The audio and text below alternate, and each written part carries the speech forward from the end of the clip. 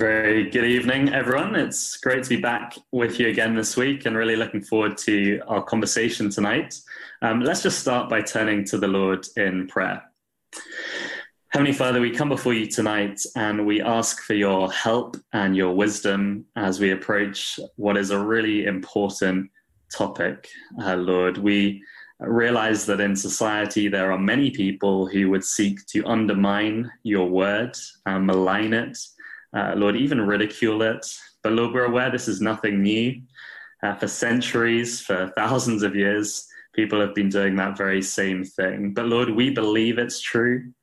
We have confidence in your word. We believe that it is powerful to change lives and hearts. Lord, we believe that it contains truth, which enables us to live flourishing, full lives. And Lord, we long that other people might come to appreciate that for themselves and might come to know you, Father, through your Son, the Lord Jesus. So we just ask for your blessing upon our discussion tonight. Bless Jim in particular as he seeks to speak to us on this topic. We ask, Lord, that you might be with us and help us. In Jesus' name, amen.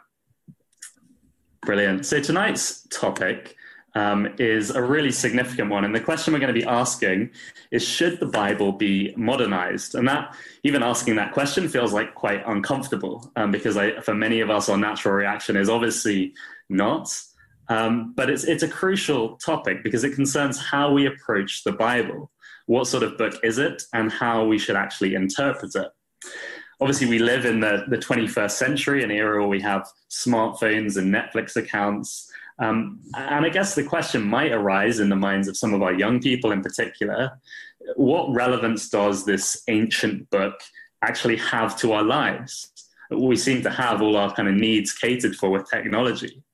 And this becomes, I think, a particularly big issue when we consider the moral standards that we find in the Bible. I mean, the moral standards in the Bible are increasingly at odds with what we see in our world. So, for example, all sexual activity outside traditional marriage is forbidden in Scripture. And how does that fit with the view of sexuality we're taught today in school, or even with the current laws of our nation? Simply put, the question is, should we modernize the Bible? Should we update it to fit with the times? Do we seriously have to accept every word as true for now, or can we be more flexible and creative with it? So Jim and I are going to talk through this question for the next 20 minutes or so, and then as the same as last week, CY are going to head off to a different Zoom call for their own discussion. So Jim, I guess the best way to start is to actually look at some of the kind of teachers who are maybe teaching an opposing view to the view we would hold to on these topics. Maybe they're criticizing the traditional way of interpreting the Bible and actually give them a fair hearing, see if their ideas carry any weight.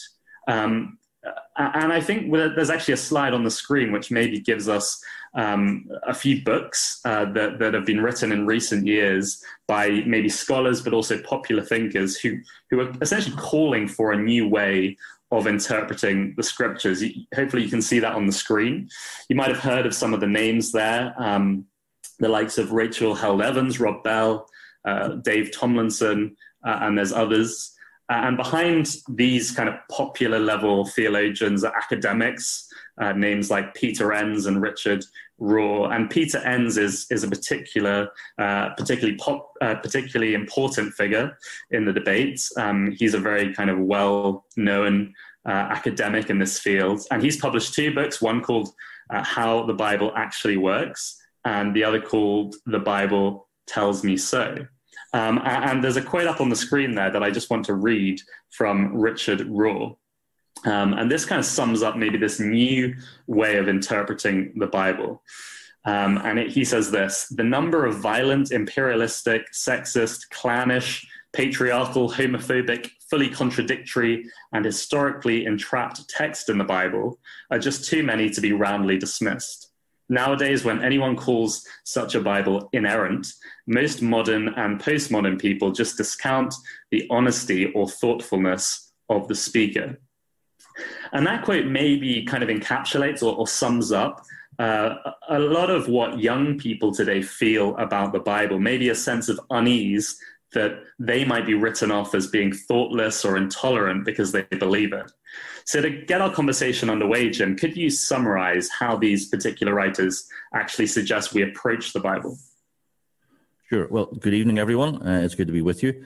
Ollie, I'm going to put a few of my own slides up, if that's okay, just for a few moments, because a diagram might help us see the issues that are at stake. Can you see that?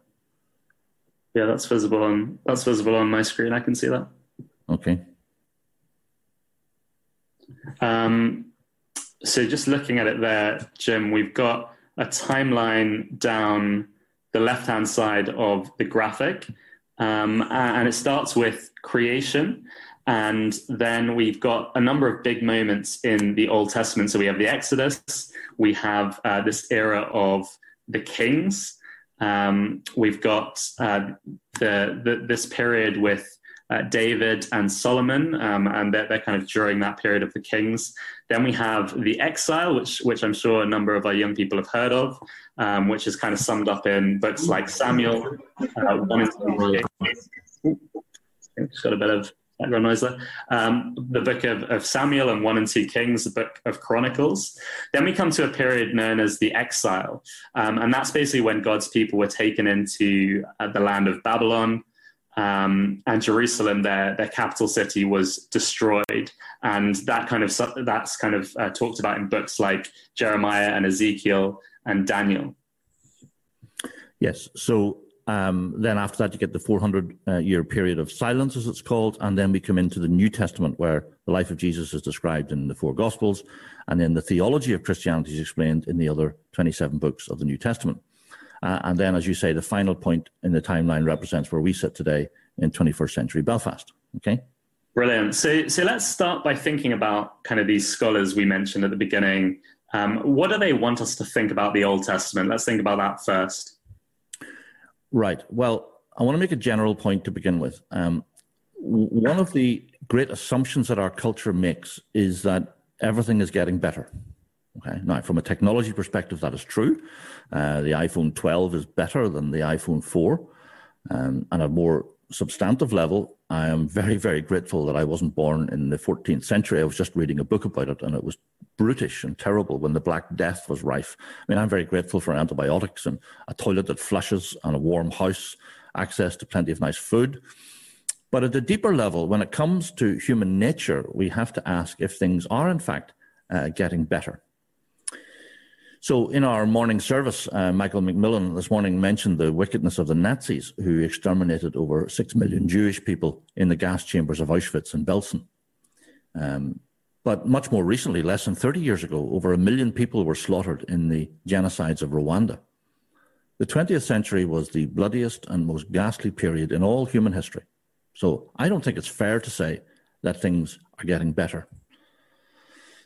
Now, even in our own society, think of the hundreds of millions of unborn children whose lives are terminated, most often in the cause of personal autonomy. Or think of countless millions of children and teenagers whose lives have been ripped apart by so-called no-fault divorce. Human nature never changes. We're capable of great love and creativity, but we're also capable of appalling selfishness and evil. But that brutal reality is ignored by people who subscribe to the idea that we're much smarter and much better behaved than men like Plato or Aristotle or Moses. I mean, it is such a patronizing and condescending attitude. So it's basically because people think society is constantly getting better that they're actually basically claiming that the people who wrote the Old Testament were quite childish. Is that what they're saying? Yes, I think that's right. I mean, so let's take the story recounted in the book of Joshua about the invasion of the land of Canaan by God's people. The academic you mentioned earlier, Peter Enns, says that it never happened. Instead, he says, a group of illiterate tribesmen made the story up because in their uncivilized minds, it made God seem powerful and worthy of worship. And he tells a story of a time when he himself was a little boy in school, and he told an exaggerated story about his dad to impress his classmates. Now, says Peter Enns, I sincerely wanted to make my dad look good. But I was so childish that I made up stuff that wouldn't impress any adult. Okay, and you can see why some people might find that idea or that way of interpreting the Bible attractive. Because, for example, the book of Joshua, Some people would say it contains genocide, some would claim, because there was a lot of killing and bloodshed. Doesn't it make life more difficult then for Christians when we insist that the whole Bible is an accurate record of historical events? Not if you read the text carefully. So let's think about Joshua for a moment. First of all, there was no genocide. The Canaanite people were expelled from their land. They became refugees. But only a small number of military garrisons were attacked and destroyed by the Israelites. The other battles, Israel was on the defensive. And remember, this all took place in the late Bronze Age. So there simply wasn't the civil engineering capability to build big, large, fortified towns. Whatever walls there were just built around the small enclave at the very center, when the ruling families and the soldiers were. All the ordinary citizens had fled days beforehand. And the phrases that you find in Deuteronomy about, killing everything that breathed, scholars now say that those were stock military jargon of the day. So it's a bit like, I remember during the Gulf War, generals in that war talked about bombing Iraq back to the Stone Age. It's typical military jargon, as it were. Brilliant. Yeah, and I think that highlights, how vital it is that we kind of think through the text carefully. I mean, some would continue to argue, though, Jim, that even to expel people from the land, maybe destroy their religion and culture, some people would still say, well, that's wrong, regardless of whether it was a genocide or not. Sure. Well, I mean, I'm not denying that there are difficult aspects to God's strategy in human history. And it's a little insane for us, Ollie, to try and give an answer to that really complex question in just a couple of minutes. I mean, there are some really deep answers if you want to take the time to look. But I'm going to give you just an obvious surface level answer. And so let me revert to this picture. Answer me this question, in your minds. Do you think God was right to use the British and the Americans to destroy Hitler's armies during the Second World War? Would it not have been more loving to have let the Nazis continue to exterminate every Jew in Europe? Of course not. God is a realist, and sometimes he has to use war to keep a lid on evil while his strategic plan to save the entire world unfolds. I mean, that is the logic which explains the Canaanite invasion. I mean, the quote you can see there, it's so gross I'm not going to read it out, but it's from the Canaanite goddess Anath, who was Baal's consort. You need to understand that God had waited patiently for 400 years for the Canaanites to repent. I mean, their society was unspeakably cruel. It was a cult of death, characterized by child sacrifice and bestiality. So God couldn't allow that evil to spread like a cancer across the world. And so it so happened that on this occasion he used the Israelites as his instrument of judgment. Now, you have to remember, of course, that God used other nations like the Assyrians to bring judgment on Israel when they became cruel and wicked. So the problems of the book of Joshua actually reduce to the theology of war. War is an inevitability in a fallen world. And if you think that sometimes God's justified in using that reality to stop a particularly evil culture in its tracks, then you can have no objection to the events described in Joshua. Only a bigot would argue that Israel was somehow God's special pet. I mean, just look at that photo on the screen and you'll see that lie for what it is. Okay, so how do scholars like Peter Enns or Richard Rohr actually interpret the Bible? What does it look like in practice? Well, I make 2 points. First, they see the biblical authors as storytellers, not as historians. And what they say is that these people used the past to make sense of the present. In other words, they wrote creative fiction. They were just making stories to help people understand their present circumstances. So I'm going to quote Peter Enns here. Writing about the past was never simply about understanding the past for its own sake, but about shaping, molding, and creating the past to speak to the present. Okay, and so what was the point then of those stories? Like how does he claim they actually did help people? Well, he says they were essentially political tracts. Okay, so the old myths of Cain and Abel, he would say, the rivalry between Jacob and Esau, those were written to explain the tensions between the northern kingdom and the southern kingdom of Israel after the time of Solomon. And then much later on, something like the creation story in Genesis 1 is written to annoy the Babylonians. You see, we're told that the books that we have in our Bibles are really the result of a politically motivated scribe who took a big pair of scissors and some Judean sellotape and lashed up a political tract from some earlier mythologies. And we're gonna come back to that view in a moment. But the crucial kind of step in their argument is when we actually move into the New Testament, isn't it? Yes, this is the critical step. Peter Enns' argument is all about claiming that both the Lord Jesus and Paul completely reinterpreted the Old Testament for their own ends. Now, he says, and I hope this doesn't shock people here, but Peter Enns says that as a professor of biblical studies, he would award the Lord Jesus an F grade for the way he interprets the Old Testament. And he says of the Apostle Paul, Paul adapted and transformed an old tribal story of kings and land into a global story about grace and peace. Now, you need to understand the scale of that claim. He's saying that both the Lord Jesus and Paul reimagined, that's his word, reimagined the Old Testament scriptures to make sense of their own lives and their own times. So we're being asked to accept the idea that the Old Testament is nothing more than a collection of old political tracts, fictions that use childish mythologies to help explain the present. And then the Lord Jesus and Paul come along and they take this old tribal story of kings and land and they completely reimagine it in a creative and fresh way that makes sense of the world in which they live. It's as if they mined the old text for some nuggets of wisdom that they then could employ in their own situation. I think that really highlights just kind of the arrogance of some of these new ways of interpreting scripture, kind of standing in judgment even on Jesus and Paul. It's phenomenal.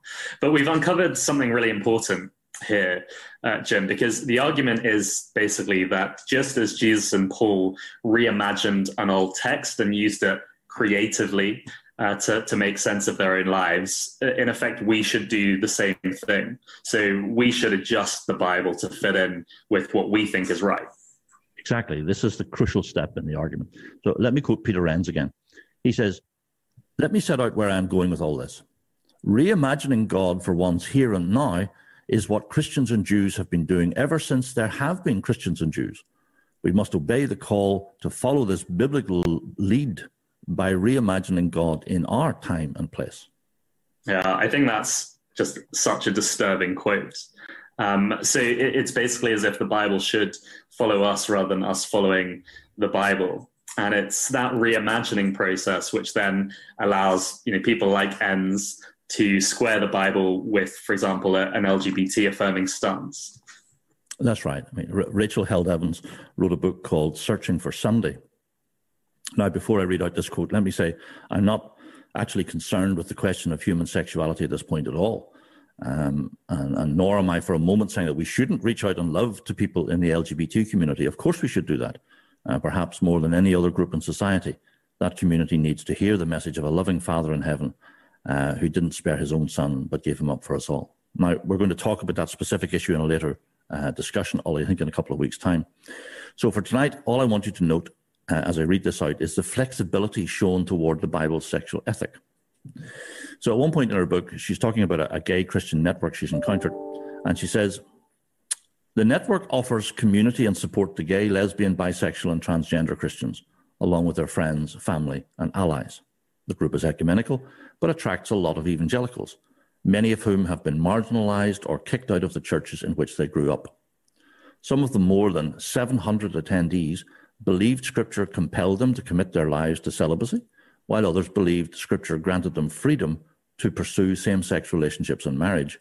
There was room at the table for all." Now, the reason I read that quote out is that Evans and others feel free to reimagine God and reimagine the Bible's message for their own cultural circumstances. Okay, they feel free to leave the bits of the Bible they regard as backward or inappropriate, to leave them lying like bits of rubble from an ancient ruin. But they then take the bits they regard as progressive and enlightened and use them to build their own reimagined form of Christianity up. So essentially, they're building Christianity in their own image. That's what it sounds like, Jim. So we've given quite a lot of time to understanding this new way of interpreting the Bible. The next question is, what is our response? Are there reasons we shouldn't be persuaded by this way of thinking about the Bible? I think so. For the sake of time, I'm just going to suggest three reasons why this postmodern approach to biblical interpretation should be rejected. And the first is that there's no need for anyone to be alarmed here, because the new approach is based on shoddy scholarship. I have tried my best to be fair to our opponents tonight, Ollie, by engaging with the most academically rigorous writers in the group. But the truth is that their arguments are built on sand. Let's just reflect on the two big ideas they have. First, they claim that the Old Testament is an old tribal myth of kings and land that never rises above the politics of the axial age. Well, if you want to engage with a real scholar on the historical accuracy of the Old Testament, then read Kenneth Kitchen's book called The Reliability of the Old Testament. Now, that engages with the best of contemporary archaeology, Near Eastern studies, and it provides an amazing insight into the accuracy of the Old Testament history. But there's an even more obvious response, which anyone on this call can make. It is blindingly obvious that the Old Testament is concerned with the deepest questions that beset the human condition. It's about life's purpose and significance and meaning. It's about hope in the face of death. And it uses compelling narratives to wrestle with the tension between something like justice and love. And it is, from the ground up, a narrative that is global in scope. Think of God's promise to Abraham to bless the nations of the earth. Israel's self-understanding was always that it had a role globally. Think of Isaiah's vision of a new heaven and a new earth. His vision of a time when swords would be beaten into plowshares. So it's simply an insult to the intelligence of the biblical authors to reduce them to incompetent scribes with a political grudge against the Babylonians. Now, their second and their more important point their idea is that the New Testament is a creative reimagining of God and his plans for humanity. Now, allow me to use a technical term here, Ollie. That claim is balderdash. Perhaps the most stunning aspect of the Lord Jesus' person and work is that it fulfills at the deepest level the promises of the Old Testament. The New Testament fits into the Old Testament like a plug fitting into a socket. And what Enns calls a creative reimagining is in fact the unveiling of a deep meaning that was always there. I spent nearly 2 hours one evening this week talking to a young adult who is suffering from doubt. She doubts the deity of Christ. And it struck me afterwards that if I was ever tempted to doubt that truth, I would read the prophecy of Isaiah. And I would ask myself how the entire gospel at its deepest and most cosmic level is recorded in a text written 800 years before Christ. And that brings me to the point about shoddy scholarship. To prove his point about the New Testament being a creative reimagining of the Old Testament, Enns takes as his prime example the Lord Jesus' use of a story of the burning bush. The Lord Jesus is making a point in a debate he's having with the Sadducees in Luke chapter 20. Now, this is the bit where he awards the Son of God a grade F for biblical interpretation. Now, here's the thing.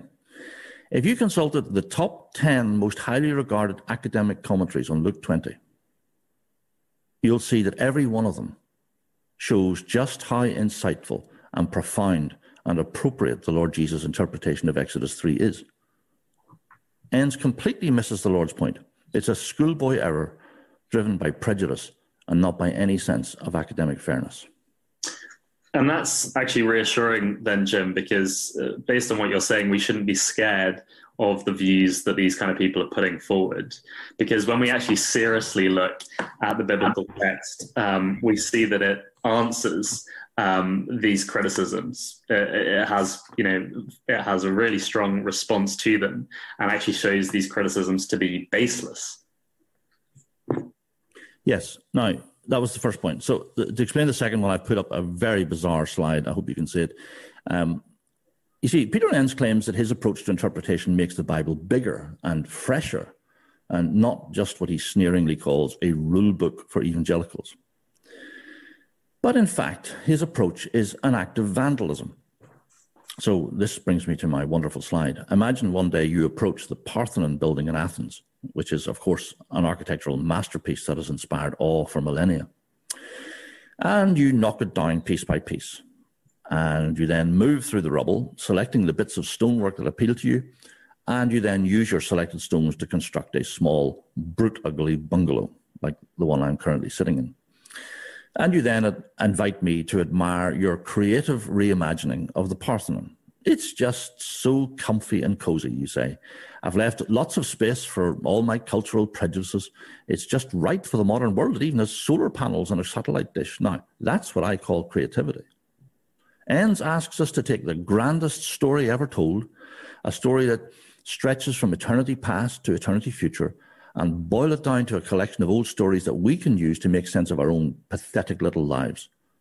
He reduces it to a localized, small thing that only inhabits this present cultural moment. Well, if you want that sort of thing, read Aesop's Fables. Lots of little moralizing tales on the shelves of bookstores.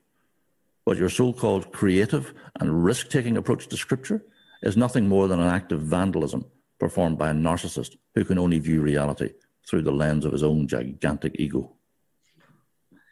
Yeah, no, I agree. Those are strong words, Jim, but I agree fully because this new approach to the Bible is, in effect, a complete rejection of the truth. Where we believe, we're convinced that the Bible is the inspired word of God, and it communicates universal truth to everyone from every culture in a way that we can understand. Yet these guys are, in effect, denying that altogether. Isn't that the deepest problem with this false approach? It denies the truth. Yeah, you've hit the rock bottom here. At its heart, postmodernism rejects the concept of truth. All the authors I mentioned at the start spent a lot of time mocking the idea of certainty. Okay, they never look for answers. They just enjoy the conversation, asking the questions, exploring the mystery. And they regard anyone who claims to have an actual answer as a naive evangelical who uses the Bible as a rulebook. Now, that sort of schoolboy sneer exposes postmodernism's hatred of truth. We don't normally recommend our own stuff, Jim, but in our very first episode of the Equip podcast, we actually touched on some of this stuff, and it might be helpful if people have the time to look back at the first 3 episodes we ever recorded, because they in effect lay out a defense of the Bible as the inspired, inerrant word of God. So if that's something that would interest you, we just encourage you to go and have a listen to those for kind of a fuller treatment of these issues. We were obsessed with cake, weren't we, Ollie? We talked about cake every episode. Yes. It is probably important that we just close this part of the service with a defense of the Bible. Christianity is truth revealed in history. It's not a philosophy. But Christians don't just believe in a God who has acted in history. We say that he has spoken. He has communicated verbally to us. So the Bible was originally written in Hebrew, Aramaic, and Greek. And so when Christians say that God speaks, they mean that God has condescended to communicate with us using human languages, just normal cultural artifacts like Hebrew, Aramaic, and Greek. 2 Timothy chapter 3, verse 16 says, "All scripture is God-breathed by God and profitable for teaching, for reproof, for correction, and for training in righteousness." Now, that verse teaches us that the individual words of the Bible are God's words. It's not as if God communicates using principles to us, using flawed human language. Nor can we say that the Bible contains God's words among lots of ordinary human words, like nuggets of gold in a pile of rock. No. The assertion being made here is that God's communication is verbal. It operates at the level of actual words and sentences. How does that work? Well, let me finish by quoting a second verse from the Bible about itself, this time from 2 Peter. "Prophecy never had its origin in the will of man, but men spoke from God as they were carried along by the Holy Spirit." Now, the Greek word that is translated there as carried along or borne along, it has the idea of a sailing ship being borne along by the wind. So Peter is saying that just as a sailing ship is borne along to its final destination, so the Spirit of God filled the minds and the souls and the hearts of the biblical authors with divine truth, mingling it with the writer's own style, vocabulary, and experience, guiding the author to produce the perfect result. So God's Holy Spirit combined natural human processes like creative writing and memory with divine supernatural processes to create the perfect written Word of God. And as a result, we have the inspired Word of God in our hands. It isn't a piece of creative fiction. It isn't a collection of political tracts. And we do not have the right to demolish the Bible and take a few bits of rubble to build a habitation for the soul in this cultural moment. That idea is built on shoddy scholarship. So we shouldn't be afraid of it. And at its heart, it is a rejection of the concept of truth. Brilliant. Thank you so much, Jim. That's been really thought-provoking, and we've covered a lot of ground in quite a short period of time. In the next few weeks, we're going to continue to think about the issue of the authority of Scripture in greater detail. In particular, next week, we're going to think about the way women are treated in society and how the Bible links in with that. We're going to think about human sexuality. And then finally, we're going to think about the search for identity. But before CY leave to join their discussion groups, we're going to sing a hymn.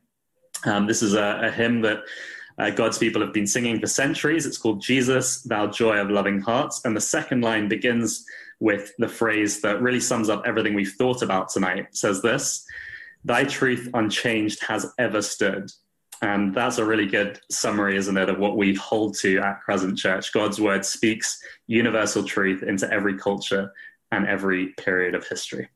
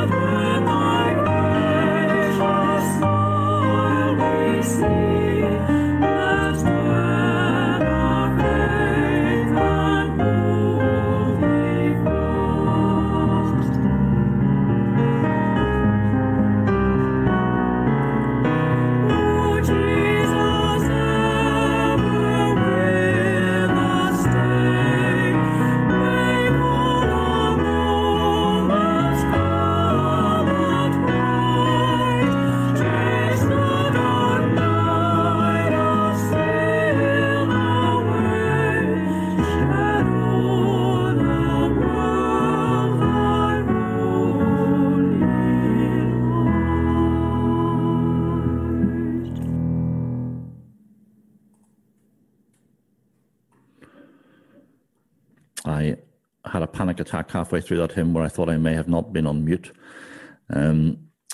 So in my conversation with Ollie, I was defending the idea that the Bible speaks universal truth into every culture. And most of our conversation focused on the Old Testament. And there is no doubt that many people in our society find the Old Testament strange and unexpected. I suppose that reaction's not new. But what is new is the contempt that society now shows for the Old Testament. So just before we draw this service to a close, I wanted to make two very quick points about the Old Testament. And the first is that we shouldn't be embarrassed by it. And the second is that we should be grateful for it. I don't know if any of you ever watched that TV series called The West Wing. There's a very famous scene in it when President Bartlet destroys an unpleasant evangelical talk show host who had quoted that verse in Leviticus 18, which describes the act of homosexual intercourse as an abomination. I wanted to ask you a couple of questions, if I may, he says to her. I'm interested in selling my daughter into slavery. What would a good price be for her? My chief of staff insists on working on the Sabbath. So should he be put to death? Or what about a footballer who touches the skin of a dead pig? Does that make him unclean? Now, it's a very well scripted speech delivered brilliantly by Martin Sheen. And it shows just how contemptuous our society has become of the Old Testament. And there's therefore a big risk that we as believers can become embarrassed by it. I know of many Christian students who never go near the Old Testament apart from the occasional psalm or that verse in Jeremiah which begins, "For I know the plans I have for you." And they usually claim that verse just before an exam. Well, let's deal with President Bartlett's speech first, and then we can think more positively about the first 39 books of the Bible. For someone who claims to be a theologian, which he does, Bartlett is remarkably ignorant. Every first-year undergraduate theology student knows there are three types of law in the Old Testament: moral law, ceremonial law, and civil law. Now, God's moral law never changes. The Lord Jesus says that not one punctuation mark of that law should be removed. But it's Jesus himself who sets aside all the ceremonial food laws in Mark chapter 7, verse 19. And all the civil law obviously only applied in the days when Israel was a theocracy. It's no bearing on life within a pluralistic society like ours. So only the moral law remains in place. That's why we can cheerfully eat prawns while still obeying the Bible's command not to commit adultery. So there's nothing to be embarrassed about here. The cultures that surrounded Israel took things like slavery and harsh punishments for granted. Those injustices were ingrained within every culture of that period. Now, if the story of God's salvation was a fairy story, then I suppose we might read of God waving a magic wand and transporting his people to somewhere over the rainbow where happy little bluebirds fly and troubles melt like lemon drops. But in the real world, God begins a long process. With divine patience, God takes a group of weak, illiterate ex-slaves and transforms them into a well-ordered society.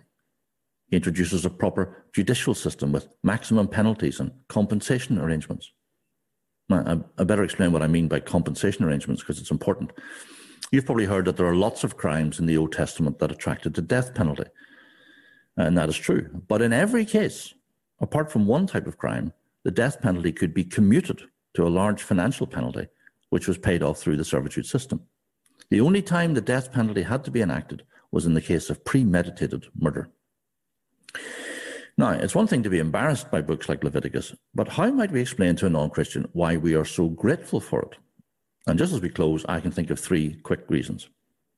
I sometimes give a talk to students that traces the rise of Western civilization back to the prohibition on eating prawns. And I begin by making the point that when reading through the early books of the Old Testament, what you're witnessing is the rise of monotheism. It's an astonishing historical fact that out of that chaotic, degrading fiction of polytheism, there arises this majestic truth out of Hebrew culture that there is one God, the creator and sustainer of the universe. He is completely other or holy, to use the Bible's vocabulary. Unlike those ghastly fertility gods of the Canaanites or the inventions of Greek mythology, the one true God is not part of the stuff of this universe. He's not another ingredient in the soup. He is the chef. He is the separate, self-existent, almighty one. Now, given what I just said, we might expect books like Leviticus and Exodus to be full of lofty prose that explain those abstract ideas. And of course, there are such wonderful passages. But for the most part, these books are full of laws which seem arbitrary and inconsequential to us. Keep my decrees, says Leviticus. Do not mate different kinds of animals. Do not plant your field with two kinds of seed. Do not wear clothing woven by two kinds of material. A woman must not wear men's clothing, nor a man wear women's clothing, for the Lord your God detests anyone who does this. Now, we seem to be very far from the rise of monotheism. But it might be helpful to reflect on our own experience of learning difficult ideas. And when I was about 4 or 5 years old, My primary school teacher, Miss Arbuthnot, I loved her deeply, she set about teaching me some basic maths. Now, she didn't start off by explaining Euclid's theorems or numerical bases. She gave me a set of big yellow building blocks. And I was asked to arrange 5 of the blocks in a row and then to separate 2 of them from the rest. And so I learned that 5 minus 2 equals 3. The building blocks helped me visualize what was going on. They stimulated my imagination. They gave me the thought forms that I still use today. Now, I hardly ever use bright yellow building blocks these days. Their job is done, so I can put them away. How should God go about the business of educating a group of pagans about his character and his way of salvation? Well, someone has helpfully described Leviticus as God's kindergarten. As these ancient people obeyed rules about not mixing up different types of seeds or weaving different materials together, they were actually learning the importance of categorical differences. Categories are at the heart of the Bible's understanding of God and man. So God is not in the same category as humans. And that difference between men and women should not be blurred, for example, is an illustration of that. These profound truths were being built into the fabric of Hebrew culture through their laws. I mean, even my throwaway joke about prawns and shellfish starts to make sense. So it was permissible to eat fish. That was in one category of the sea. It was permissible to eat herbivores in another category called land. But shellfish and amphibious creatures blurred the boundary between land and sea, which were separated into different categories by God during creation, so they couldn't be eaten. That was just a teaching aid, of course. But think what it achieved. Once you start to conceive of God as different from his creation, then you start to think about nature a bit like a machine that runs according to some intelligently designed principles. Instead of thinking the planets align so that your horoscope comes true, you start thinking about creation the way Kepler and Isaac Newton thought about nature. You start to think about nature as the invention of a rational mind. And that was one of the key elements in the scientific revolution. So those ancient food laws in Leviticus actually made a profound impact on world history. Now, once the lesson had been adequately learned, the building blocks could be put away. And that's what the Lord does in Mark 7. But never forget that those strange rules and regulations brought about the rise of monotheism, the truth that changed the world. It rescued human culture, and it formed the basis for all science.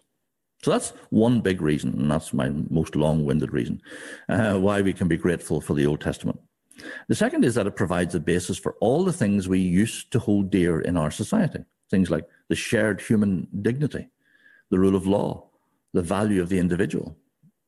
I'm just going to give you one example of that from the oldest book in the Bible, the book of Job. Job is speaking, and he says, "If I have denied justice to my menservants and maidservants when they have a grievance against me, what will I do when God confronts me? What will I answer when called to account? Did he not who made me in the womb make them? Did not the same one form us both within our mothers?" Now, it is astonishing that such an enlightened view of equality could come from such an ancient text. Those are words we might expect Abraham Lincoln to have said. It is a simple fact that the intrinsic value of every human being comes from the Bible. The historian Tom Holland, who's not a Christian, recently published a book called Dominion, and he describes how he suddenly realized that his worldview was not built by Cicero or Juvenal. It was built by the Apostle Paul, he says. In fact, he says the ancient Greek and Roman cultures were alien to him. All the beliefs that he finds himself at home with are derived from the Bible. It's the scriptures which explain the modern world, human rights, international law, the value of the individual. All these things that we take for granted don't come from the Greeks. They come from the Bible. There's an amazing moment in an interview Holland gives about his book, and he describes Paul as a depth charge that goes off deep within the classical world. And the ripple effects, he says, were felt over 1,000 years later. Now, what Holland misses, of course, is that Paul's view of a human being comes from the earliest books of the Old Testament. Anyway, the final reason that we should be grateful for the Old Testament is that it is the road built into history that leads us to Christ. As I said earlier, Christianity is not a philosophy. It is truth revealed in history. And it is the Old Testament which prepares the way for the Messiah. All the conceptual vocabulary that we need to understand who the Lord Jesus is and what he did for us, all of it comes from the Old Testament. If the New Testament is Shakespeare, then in one sense the Old Testament is the Oxford English Dictionary. By that silly illustration, I mean it provides the language, the conceptual vocabulary which the New Testament uses to explain the gospel to us. So we shouldn't be embarrassed by the Old Testament, And we have three big reasons why we should be grateful for it. It's a major root of the rise of science and Western civilization. It is the single root of all the values that we hold dear in society, like the intrinsic value of a human being. And above all, it is the road built into history that supported the entry of Christ into the world. Let's pray. Our Father in heaven, we thank you for your word. We thank you for how it can speak universal truth into people from every culture and language, whether it be tribes people in Papua New Guinea or people living in 21st century New York. We thank you that it has been designed brilliantly by God the Holy Spirit to explain your salvation, to explain who the Lord Jesus is, to explain your own character and the way of salvation to people from every age and culture. And we thank you that that will be vindicated one day when we stand around the throne of God, people from every tribe and nation and language and tongue, and say, worthy is the Lamb. And so we pray particularly for two groups of people. We pray for our young people. We pray, Lord, that you would give them a confidence in a world where they can feel shriveled in a climate of contempt. And then, above all, Lord, we pray for parents. We pray for those on this call who are raising young children in a hostile environment, and pray that they will be able to give a reason for the living hope within them to their children and explain why the Bible can be something that is worthy of their admiration and respect.